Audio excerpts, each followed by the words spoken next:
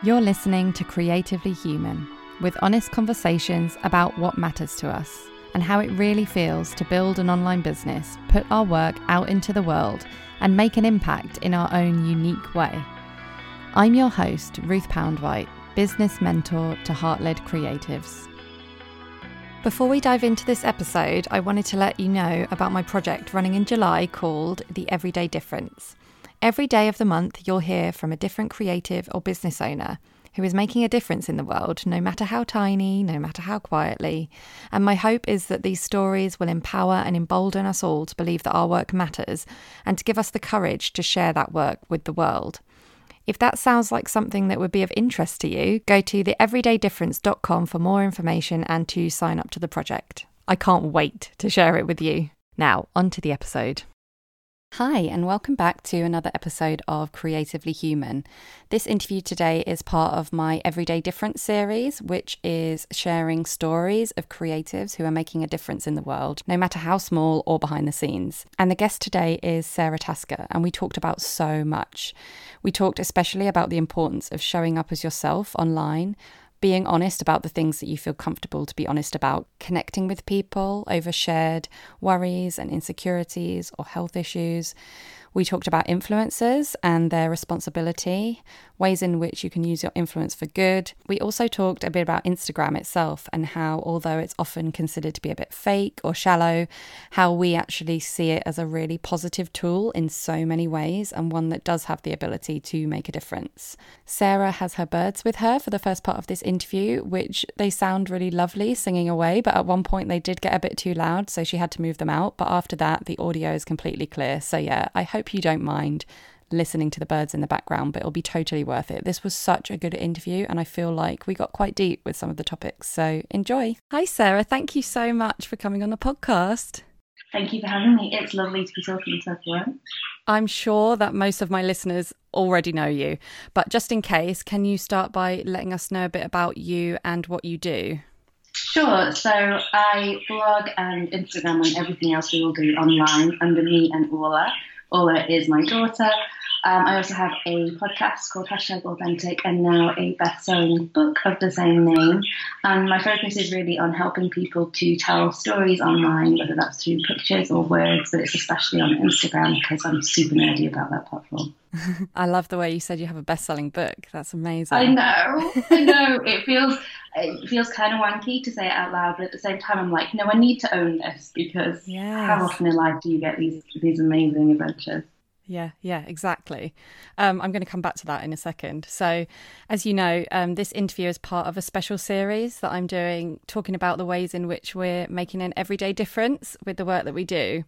And obviously, I think that the way that you show up online is making an everyday difference. And let's start by talking about the book, I suppose, and like owning that success. And I don't know, it must have taken you some mindset shifts and things going on behind the scenes to get to this place where you can just say, yes, I have a best-selling book. So many. The whole journey of my business has been nothing but radical mindset shifts. And I think that's kind of one of the key messages in everything I do, because I always had the skills, I always had the ability to do what I'm doing now, but what I didn't have was the mindset and the self-belief and the confidence and the understanding. And I think that holds so many of us back because the way we are raised, the way we're socialised, the way the education system sets us up, it doesn't really give us the tools we need to actually make the best of what we've been given. Totally agree. And I think it's like, that's why I love the way that you share so openly about the work that you're doing. Like, for example, I really, really loved this article that you wrote for Stylist magazine about being the breadwinner in your marriage and how it changed your relationship. Yeah, that was one of the most vulnerable things I've ever written. I have kind of a bit of a golden rule, which is I don't share things publicly, like online, until I feel pretty sorted about them in my own head, because it's a really safe way then to like be detached from whatever response it gets. You know, it's not going to screw you up. But this article, it felt like I needed to write it kind of from in the trenches, because I don't know if I'll ever fully, have the answers. It's so complicated when So in my marriage, the roles have literally switched. It used to be that my husband was the breadwinner and I was kind of stuck on this NHS salary that didn't quite pay my bills.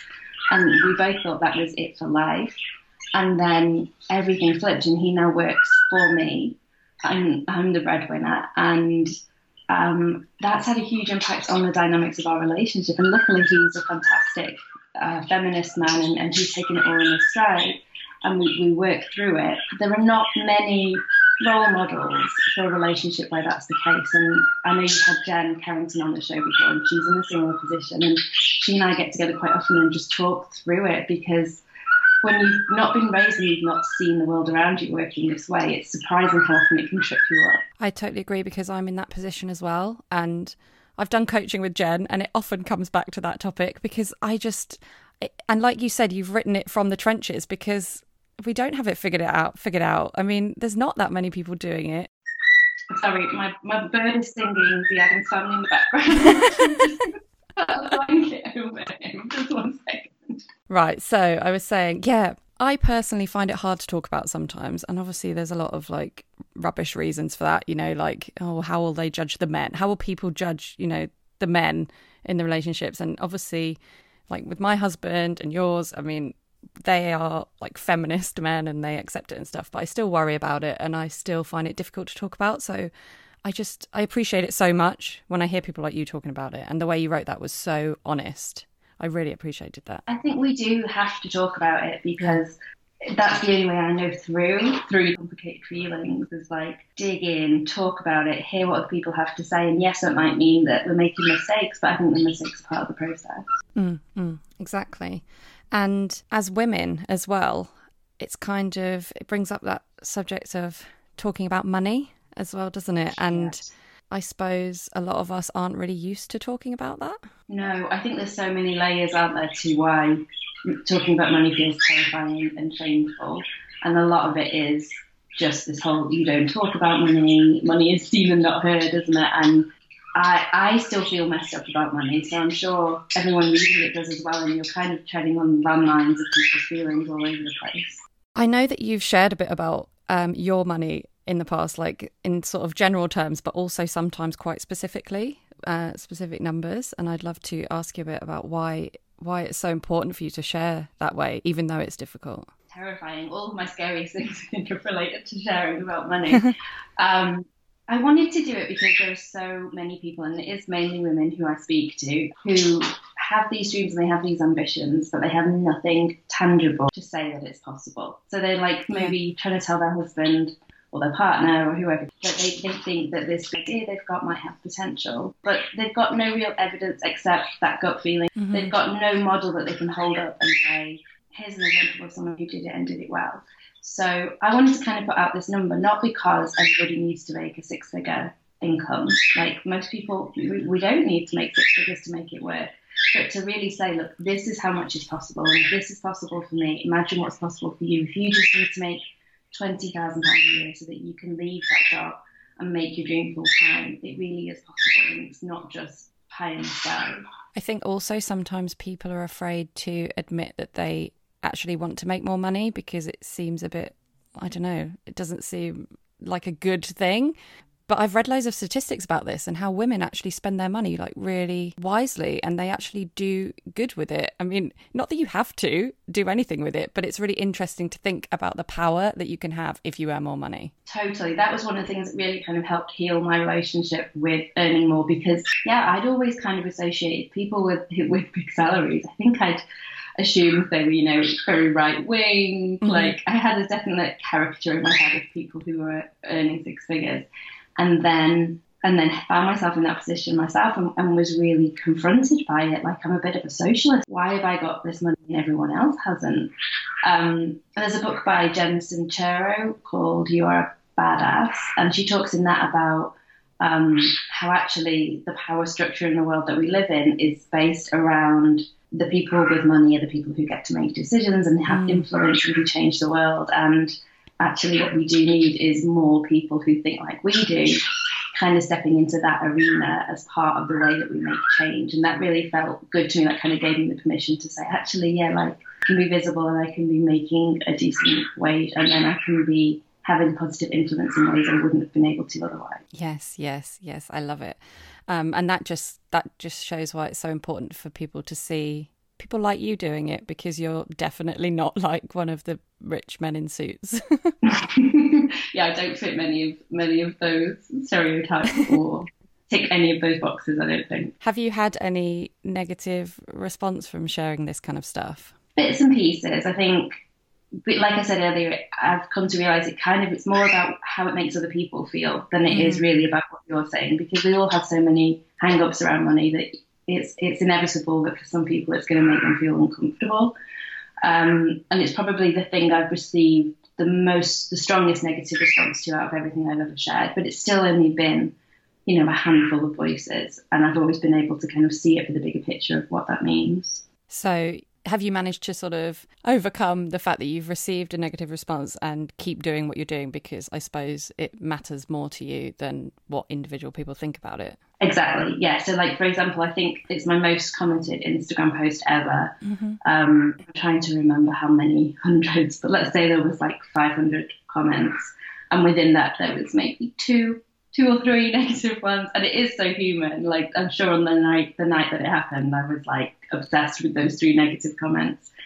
But there's 500 people there who it helped, who really needed to hear it, and who've taken that away and used it to inspire whatever it is they want to do next. And that was always the point. So you have to train your brain to pay attention to the good as well as the bad. I think for me, when it comes to this kind of stuff, I find it easier to, not that I have a massive following, so I don't deal with this so much, but I worry more, I suppose, about what people in my real life are going to think about it. Do you have that worry? I guess I've kind of built my real life so that I'm surrounded by people whose opinions I really, really value. So in every way, it means so much to me what the people in my real life around me will think. But I also most of the time know, if I stop to think, what would like Helen think about this, or what would Joe think about this, I can say pretty definitely that I can predict pretty definitely what they would say about whatever it is I'm sharing. And I think that that's a really strong way to come at things, because rather than outsourcing whether or not what we're saying has any value to everyone on the internet, which is just too huge a pool and you're never going to be able to please everybody, instead considering, okay, what does this handful of core people whose values align with mine, who love me, who understand me, what will they think about what I'm doing? And if you kind of can get the go-ahead from them, then you're staying on track to who you want to be. Yeah, I love that. I love what you said about describing it as outsourcing the way you feel about things to other people. That's exactly it, isn't it? And it's so easily done. Yeah. And has it taken you a while to get to this place where you know whose opinions matter and whose don't? Oh, absolutely. Yeah. I was someone who spent far too much time worrying about what everybody else thought, kind of to the detriment of what I really thought and felt. Everyone else came first. And it was ridiculous. It would be like, I can remember I'd had coaching with Sara around all this stuff. I know she's been on your podcast before as well. It all joins up. And I had this real worry that the other mums at my daughter's school would judge me because I always had the music on loud in my car when I pulled up to drop her off. And that was really causing me consternation and worry at the time. And now I look back and I think that's pretty hilarious. But that was where I was kind of 3 or 4 years ago. I was in this place where everyone else's opinions matter. So if you can kind of expand that to the internet, and I was constantly trying to dodge bullets and make sure that I was pleasing everybody. And it's exhausting and also impossible. Yeah. I would say I've felt the same, and it really helps me to hear people talking about it. And I wonder, has your journey with Instagram and sharing your creative stuff online, has that actually helped in some way for you to overcome that way of thinking? I think it really has. Instagram for me has been like a therapy tool right from the beginning, because it allowed me to sort of safely explore these things in a way that I can kind of control, and in a way that feels like my comfort zone. I feel most at home on the internet. I've talked about this on my blog before, but there's introverts and there's extroverts. I think there's a third category which I call webtroverts, which is people who are most at ease online and fill up from that online engagement. Instagram for me has been this place where I can kind of test my boundaries. In the beginning, zero self-belief and zero kind of permission to try anything. Instagram was the first step of people going, we like what you're doing, please do some more of it, and kind of gradually stepping out into that world. And this is one of the arguments I always have when people say, oh, social media is really fake and people are all pretending to be somebody else. Because I think if you speak to most people, they are most worried about the people in their real life following them online and judging them for it. And they're not really worried about strangers judging them. And I think there's this kind of dynamic where we are able to be our most true and full self online. We're able to kind of explore elements of our creativity or our personality that we're too scared to do in real life. And that's why we're frightened of what the mums at the school gate or, the people we used to work with will think if they find our Instagram accounts. Not because it's fake, it's because it's vulnerable and it shows something more that we are not ready to show in our real life. Yes. Oh, I love the way you just put that, because I think that is exactly how I feel. And that's why there's the fear of the real life stuff, because you don't feel, not with everyone obviously, but with some people, you don't feel able to be your full self. Yeah, that's exactly it, isn't it? Exactly. And so then Instagram becomes a tool where you get to put that vulnerable full self out into the world, and bit by bit you get feedback on it, all the terrible things that we secretly thought might happen. Yeah. And then we're able to kind of start to carry that over and generalize that into real life. And for me, that's been completely true. Instagram has been a really pivotal and essential tool in me accepting and embracing and connecting with who I really am underneath all those layers, and starting to let that kind of be my reality. Yes, yeah, I love it. And also, I think the thing is, when you are vulnerable on Instagram, you realise that other people have the same worries and concerns as you. And I think it's amazing. Yeah, it's that powerful, like, Me Too. Obviously, Me Too has a new meaning now, but that feeling of you're not alone, and actually any struggle, any problem you're going through is going to be relatable to somebody else. There's something like 7 billion active Instagram users, and there's just no way you're going to be alone in whatever you're going through. There's someone else out there, usually a lot of people out there who are facing something similar. Yeah, and it's often not until you actually talk about it or you hear someone else talk about it that you realise how many people actually go through the same thing. It's just, I suppose, in day-to-day life, sometimes we don't talk about these things. Yeah, and sometimes you don't even recognise it in yourself until you hear someone else say it, and then you're like, oh my gosh, that's it. That's what was happening for me. And you're right, these conversations don't happen in day-to-day life, especially if we're all so busy. You meet up with friends, and like once you've got kids, you don't even finish a single conversation. You just start them all and then get distracted. And online, there's just this space for this, and it feels a lot more natural there. And I think it's really valuable. I think it's helping us all grow and move forwards in ways that has been harder kind of historically, because we don't have the time as a group to socialise and talk about the nitty-gritty stuff. Actually, today I just posted on Instagram, it's my 1-year anniversary with my account. Congratulations. Thank you. And I actually started it when I took your Insta Retreat course, which I definitely recommend to everyone, just as a side note. I remember. But yeah, and I was sort of reflecting on it, and I was thinking, because I do sometimes think I'm on social media too much, and it does sometimes contribute to me feeling a bit of anxiety and stuff. But overall, when I reflect on it, I'm just so glad. I mean, I was on Instagram before, but only like as a lurker. So I'm so glad that I started posting and started meeting people. And I've actually met some of these people in real life. And that is something I never thought I would do, because I'm kind of shy and introvert and everything. But yeah, I've reflected on it and thought it's been such a positive influence on my life. And it's so important to remember that, because there is so much talk about, the negative effects of social media. And it is important, but it's so important to reflect on the positive side of it as well. I totally agree. And you're right. Like, it's a double-edged sword for sure. And there's so many ways it can make us anxious or bring negativity into our life. But I actually think one of the tools for coping with that is to stop and look at the positives as well that it's bringing into your life, because then you can be a lot more intentional and be like, okay, these are the things that I get out of social media, and I need to focus on doing more of that and less of the stuff, the stalking your exes, or the looking at bikini models or whatever it is that stirs up the more negative feelings. Yeah. And also, going back to your sort of philosophy of creativity, I mean, when I did your Insta Retreat course, at first I thought, oh my God, I'm just like, there's so many amazing photographers here and I'm not one of them.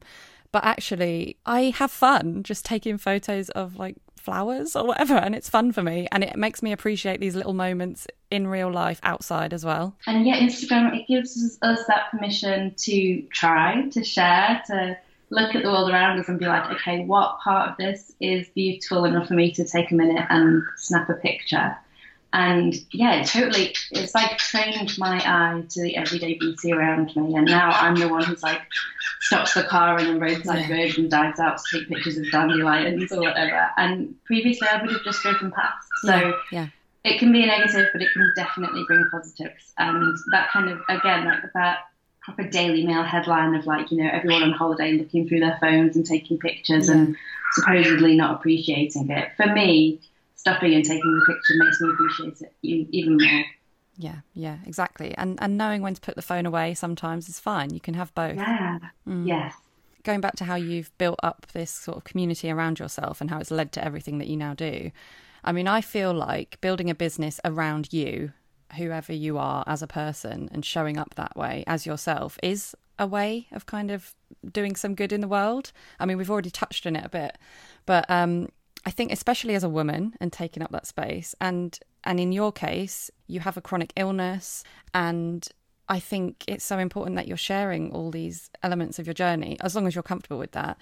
It sounds like the dream situation, building this business around you and who you are and what you need. But what are some of the difficulties that have come up for you as you've kind of stepped up and shown up fully as yourself online?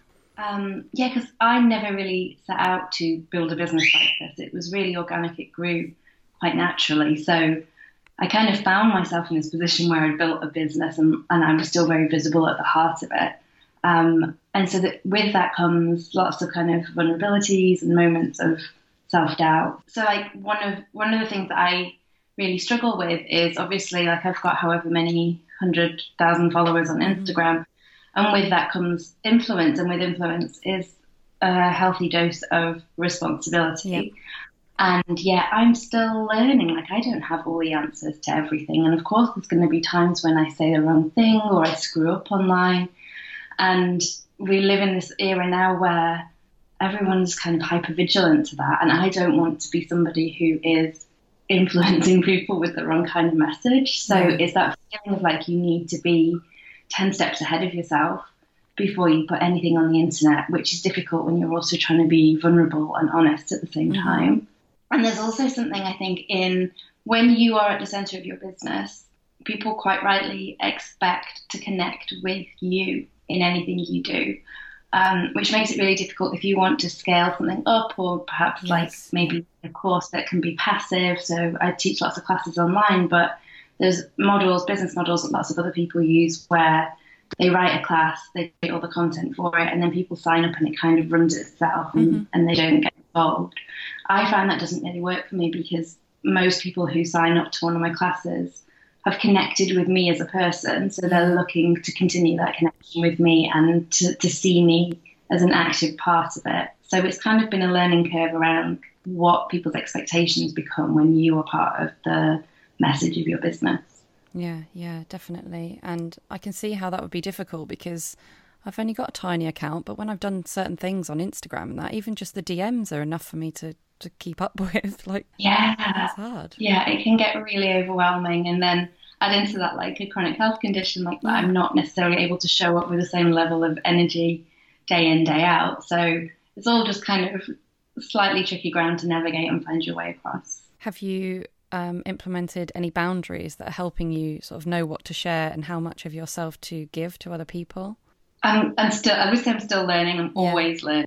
I've recently, someone on my podcast suggested this, and I've recently given myself a daytime phone, like a work phone and a personal phone, which means in the evening, I don't get any notifications through on my personal phone. I don't have emails on there, and it just helps me create more of a firm boundary, because for me, like hanging out online is a leisure activity as well as a work activity. And I might want to check Instagram in the daytime as a work kind of, like posting or whatever else is part of my business. But I might also just want to go and catch up with friends, and it's a blurry line. So having the two separate phones kind of helps me get into two separate mindsets and think about how I'm using my time a bit more mindfully. I love that idea. So I mean, do you have the Instagram app on both of them, or do you just not go on it in the evenings? I have it on both of them, but tend to be like, okay, I'm on my personal phone, so don't go into the DMs, don't go into the work stuff. Kind of, it's like it's a bit of a mindset shift, just somehow in having a different phone in my hand. And I think not having any notifications is really helpful. And I know there's no point going into my inbox because I've not got my calendar and all the other things I need to follow up on messages that might be in there. So it's much more of a social thing. And actually, like, I try and spend my leisure time online more and more, try and spend it away from Instagram and in different places like Reddit, just so that kind of demarcation is a bit more clear. Yeah. And I think it's important for your sort of creativity as well, not to just be focused on one place like that and just have a break from it, I suppose. Definitely. And because the reason I found and fell in love with Instagram kind of as an early adopter was because of this nerdy internet personality within me, where I'm always kind of, oh, what's next, and trying out different places and hanging out in strange corners of the internet. So I feel like actually I have to honour that and continue that, because who knows what's next around the corner. It might lead me into some whole new facet of my business that I could never have predicted. Yeah, that's such a good point. Going back to boundaries, is there anything else that you have to put into place, especially like with your chronic illness or perhaps even what you share, to make it just feel good for you? I guess I'm quite new to talking about my health online, and that kind of falls back to that thing I said earlier about I don't share really until I feel okay about it. And it's taken me quite a long time to feel okay enough to talk about it. And I do still have the sense of I don't want to be a sick person. I don't want that to be my kind of role in life, in real life or online. So, I mean, you'll see a lot of pictures of me online where I'm like out and about or I'm in a field, and those things happen, but they don't happen as statistically often as they do on my Instagram account. What happens with like 90% of my time is I'm lying down on the sofa or in bed, but that would make for really boring content on my Instagram. And also, like, that's not the bits of my life I want to remember. So yeah, it's kind of, it's a funny one because I'm all about authenticity and telling the truth, but I'm also hugely in favour of us writing our own stories and putting across our truth as we want it to be. And for me, that's using maybe my words to tell the story, but I'm not super comfortable with the idea of people seeing me sick, lying down all the time. Yeah, that makes a lot of sense. And I'm sure that your words are really helpful to other people, like whether they're going through it themselves or just, understanding other people better. Yeah, I hope so. And I think even whether you have a chronic illness or not, I think there's a lot that you can relate to in ill health. Like, it's something we all have to deal with, and it's something we see in our loved ones, and it's something we're all really frightened of. And I think that's probably part of it for me is you still are rejected a little bit by society if you're not well and you're not going to become well. People don't like that. And I'm probably on some level being mindful of the fact that people might not want to buy my products and might not relate to my business as much if they kind of put the black mark on me of sickness, which is a terrible thing and is maybe something I need to challenge within myself and with my own work. But every experience I have in real life tells me that that's true, and that people don't know what to do when you tell them you're sick and you're not going to get better, which is what chronic illness means. It means you've got it for life. People find that really, really hard to compute, and that's when you get all the well-meaning advice to try and fix you, because people just don't know what else to say. Yeah, I just think it goes back to what we were talking about, doesn't it? About just finding people online and talking about this stuff in a more meaningful way. So not just like the day-to-day conversations where people give you what they think is a well-meaning comment, but actually talking about the reality of it. Yes, definitely. And I've learned so much from other chronic illness kind of bloggers, or just from the community online in general.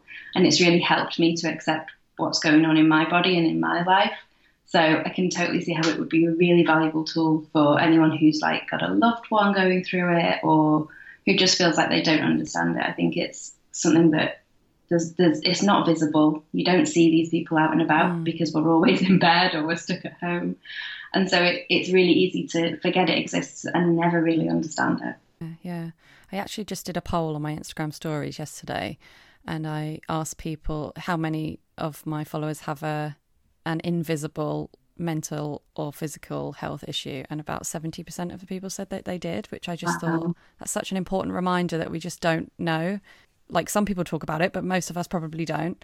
It's just such an important reminder, I thought. That's huge. Actually, you've made me want to go and put the same poll up and see. Yeah, do it. Because I bet that statistic carries through. I bet it's true for most of us, because everyone's kind of struggling with something. And how much are we all hiding it? If 70% of people on Instagram are struggling with these things, but nobody is really making it, like, it's not 70% of the content you see on Instagram, is it? Yeah, no, exactly. And it just kind of makes me think, it just makes you stop and think, before you judge someone or before you compare yourself to someone, we don't know what's going on. No, we really don't. And I think it's also good to remember that before we lash out at anyone online, we don't know what they're going through, and we're really only seeing a tiny, tiny window into their world. It's very easy to mistake that for the big picture. Definitely.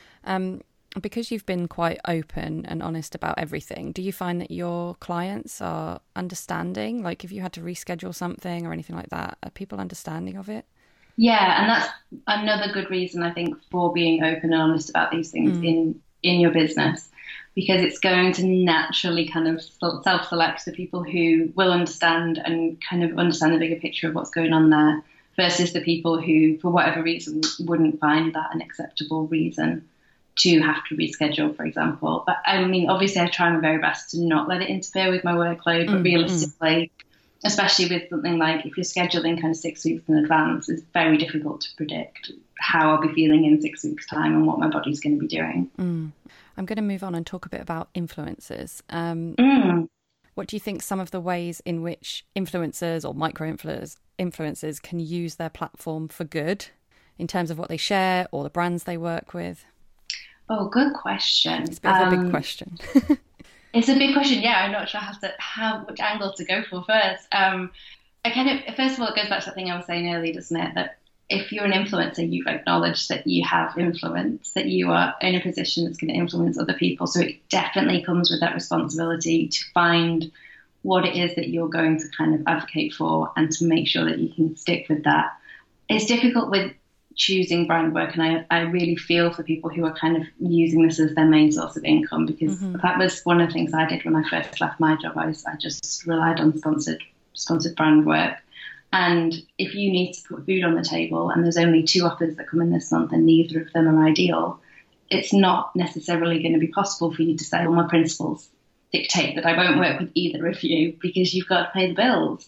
So in an ideal world, we'd be able to pick and choose. But if that's not possible, I still think it is possible for in everything else you create, for you to really create strong values and to reinforce those and to really communicate those with your audience. And actually, I think people are a bit scared of doing that. People feel like maybe it's going to alienate people, maybe it's going to cause controversy or debate. But actually, people really, really respond to it because it's something real, it's something we can connect to. And our audiences, 9 times out of 10, are an awful lot like us. So if you can speak up for your political beliefs or the social causes that you're really passionate about, you're only going to attract other people who share your passions and who want to talk about these topics too. So true. And I do think it's important to recognise that we're not all in the position to be turning down work, but there's even small things that we can still do and share that help promote our values at the end of the day. Definitely. And so there's been times when I've worked with kind of bigger multinational corporations who maybe don't 100% align with my values. But within that, there's always a conversation you can have. You have the ability to say to the brand, who else is on this campaign? Like, have you gone for a really nice, diverse group of people in your influencer work so that it's not just all the same faces saying the same things? You can ask the questions that your audience are probably going to ask you about their environmental responsibilities or about how they're kind of making sure that they're paying fair wages in wherever they manufacture. Like, you have a voice, you have an in to that company, and they want you. You're the talent. They're the one that they don't want to lose this contact with you because you're going to be doing this work for them. So you have an awful lot of power in that situation. And just sending these emails, they're like little paper planes that you kind of shoot into the business, and you don't really know where they're going to land, but I always think it's worth sending them. Yeah, definitely. And I think that kind of goes back to what we were talking about when it comes to money and like earning money, because then it gives you a bit of power in a world where even if you don't agree with everything, you get that bit of power to influence something. Absolutely. And yeah, because once you've got a secure enough income, then like it's kind of where I am, that when these pitches come in, I'm able to say, okay, no, and this is why it's a no. And these are the things that you've been doing as a business that don't align with my values and the values of my audience. And that is so powerful, because I don't think a lot of the big multinationals get to hear that on a daily basis. And they're recognizing the power of influencers and the power of social media. And they're kind of playing catch up and trying to find a foothold in it. Yeah. And so being able to kind of say, this is why you're going to get a lot of no's from people. This is the thing that you're not seeing for yourself, feels really powerful. Yeah. And I can imagine it must be really great to have that confidence in saying it, that you don't need the work. So therefore you can say it, and whatever they think of it is okay. You've said it. Absolutely. And I would say, like, to anyone who still does need the work, don't be afraid of saying what you need to say to the brand, and don't be afraid of pushing back. There's plenty of ways to say it that's still really professional and still preserves that working relationship and isn't going to burn any bridges. A good PR manager, a good team within a brand is going to be really open and receptive to this kind of feedback, because it's valuable information. That's really useful advice. I'm actually going to ask you a couple of parting questions, and one of them sort of ties into this, but maybe you've got a different answer. The first one is, what advice would you give to anyone who wants to make an everyday difference in the world, no matter how small? Oh, wow, that's such a good question. I think the best advice I can give you is to be yourself, and to show up for the things that really, really matter to you, because that's where the energy and the enthusiasm and the momentum comes from. It's when we give ourselves permission to fight for the battles that really mean something to us, and instead of kind of trying to blend into whoever everyone else wants us to be, if that makes sense. Yeah, definitely. I'm going to ask you another question off the back of that, actually. And how do you figure out who that is when there's just so much pressure from the outside world? It's really tough. I think we are taught from a really early age how to drown out that kind of voice within us that tells us who exactly we are. And then for me, at least, adulthood has been a step-by-step journey of rediscovering it and reconnecting with it. I wish I had a really good soundbite for how you can just immediately reconnect. But I think it takes a lot of experimentation, and it takes a lot of that thing I was talking about earlier, where you show just a little bit, and then you show a little bit more and a little bit more, and then slowly you start to reconnect with who it really is and the things that really matter to you. And sometimes it takes making a lot of mistakes. I was writing something this morning, actually, about in my first year of business, I made a bit of a promise to myself to say yes to everything. So literally every pitch, every offer that came in my inbox, I said yes, even though it terrified me. And it worked really well for me, not because all those opportunities turned into something valuable, because they didn't, but because it gave me very quickly a real sense of what was wrong and what was right. And I learned what my gut instinct was shouting at me in some of these situations, but I went against and said yes. And that was a really good way for me to like turn up the volume on that voice and get really good at listening to it. Oh, I love that. Yeah, that's so true. True. Okay, the second question is there anyone who you recommend we check out who is making an everyday difference in their online work? Oh my gosh, I could give you so many. Jen Carrington is always a huge inspiration to me. Sass Petherick on Instagram and in her newsletter shares all kinds of wonderful things. Laura Thomas, PhD, talks around intuitive eating and against the diet culture industry, which is huge and is something I'm really passionate about at the moment. Rabia, She Flourished. These are all British people, so I apologise to any of your international listeners. They're just kind of the ones that are springing to mind right now. But in fact, just go through the people I follow on Instagram and check them all out, because if I'm following them, it's because they're doing something wonderful. So I realised when I was editing this episode that I totally forgot to ask Sara where you can find her online. I'm sure you're already following her, but if you're not, then she is amazing on Instagram. She is at me_and_Orla, and her website is meandorla.co.uk. Her book and her podcast are both called #authentic. Thank you so much for listening to another episode of Creatively Human. If you have a moment, I'd be so grateful if you could rate and review the podcast. It really does make a difference. And if you'd like to carry on the conversation or ask a question for a future Q&A episode, there are 3 ways to connect with me. On the Facebook group, on Instagram @RuthPoundwhite, or my personal favourite, my behind the scenes newsletter. Just go to ruthpoundwhite.com/newsletter to subscribe. And keep doing what you're doing, because your work really does matter.